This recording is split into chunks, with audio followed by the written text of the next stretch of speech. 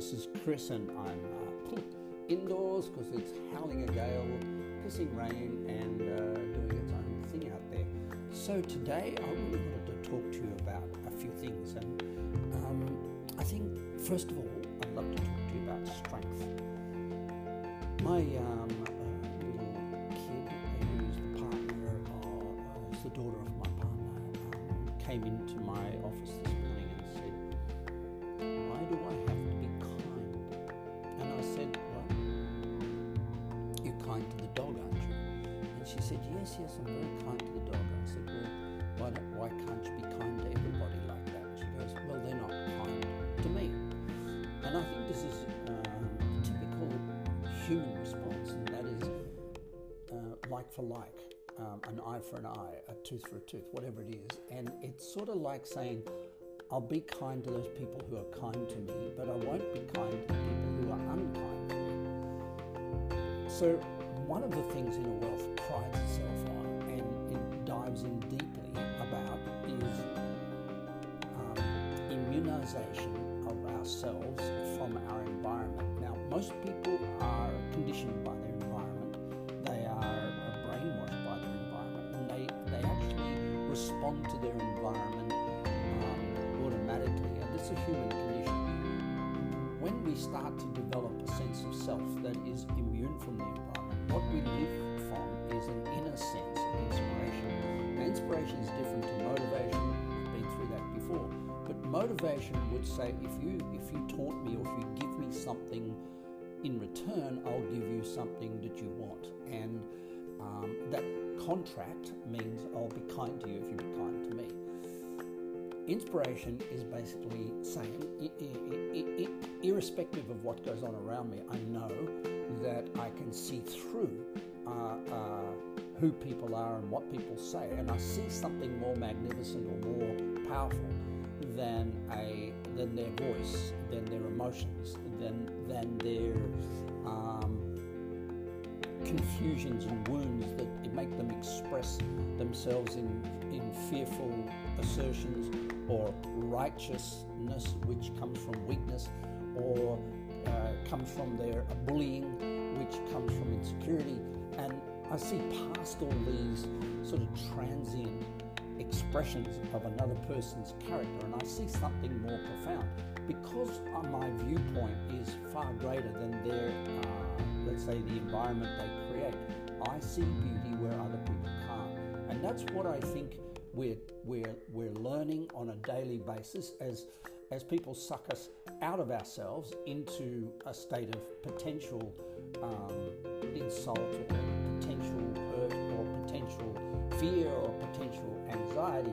We freak out. We get sucked out of our comfort zone into some sort of a turmoil, and then we have to respond to that turmoil and then come back inside. And fast, conscious, sustainable change, which is what I promote as being Inner Wealth's core, is basically saying the faster you can recognize that you've been sucked out of your comfort zone, and you feel the need to not be kind, or not be generous, or not be compassionate, or not be appreciative of another human being, the faster you can return back from that, having grown from it, the better it is. Fast, conscious, sustainable change means not only do you get back inside yourself to your core, which is called leadership or performance if you're a person who's not in the business world, it's or parenting if you're a person who's working with your kids.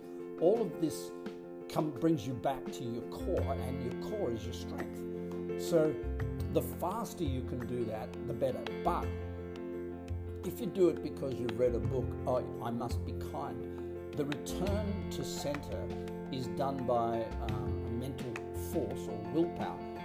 But in the process of going from being sucked out of ourselves into reaction, into trauma, into freaking out, and the return to center has no growth in it. It means, therefore, that the next time it happens, we're going to freak out again.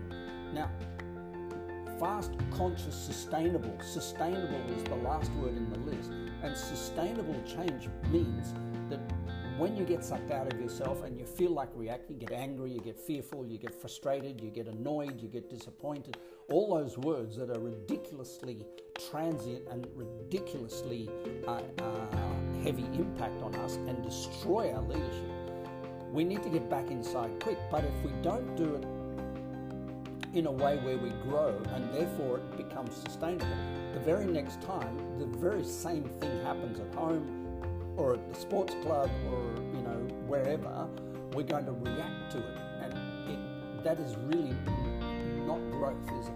It just means hammering the same nail against the same wall over and over again. It won't go in because it's hit something hard, and we start to run away from where the nail is. We say, I'm going to find another place in the wall to hammer my nails in, because that nail over there just won't go in. We start to avoid aspects of ourselves because we're all measured by each other, and aspects of others, which means we can't lead people who have that quality. Now that's a shrinking violet, that is a burning out star, that is a nuclear fusion which ages people and causes them health problems. So in order to avoid that, fast, conscious, sustainable change means when you get sucked out of yourself into a reaction, boom, you get back quick. But conscious means that you're conscious of having caused the reaction. It's your shit, and it's your baggage, and it's your beliefs, and it's your ego, and that's where we're dealing with here. Your ego that causes a reaction to it.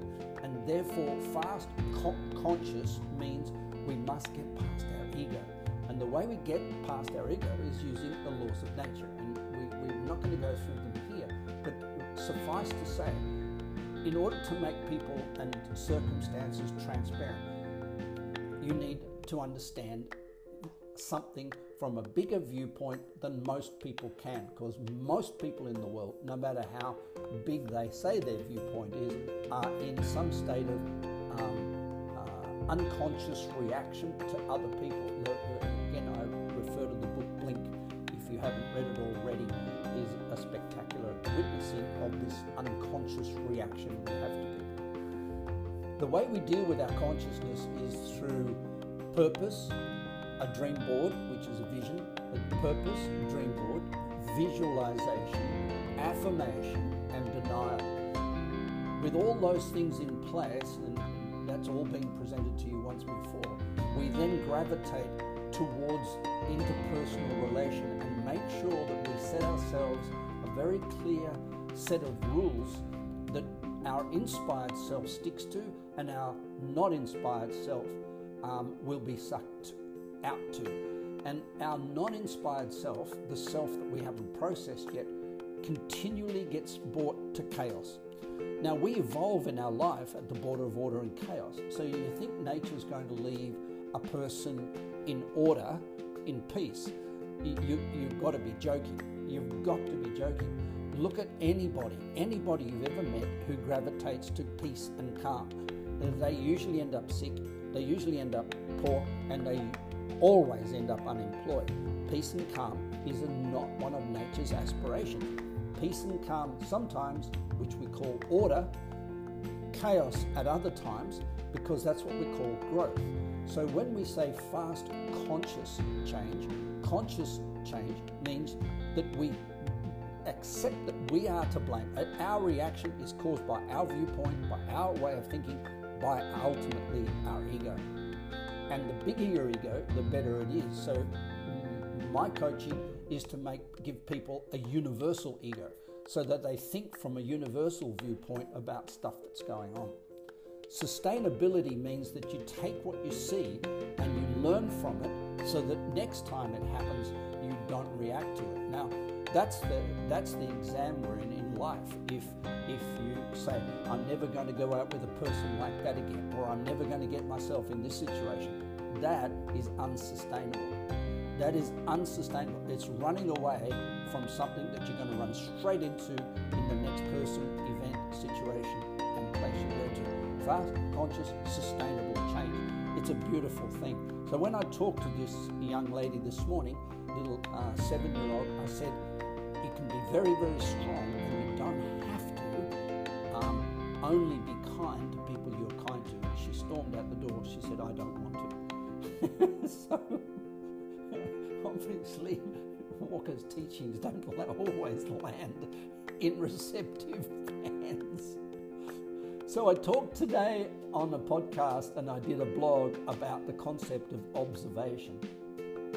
And I think it would be really worth your while to go online, at least on Spotify, and listen to The Robot, or online on innerwealth.com and read through the blog on that topic. It's really, really, really important.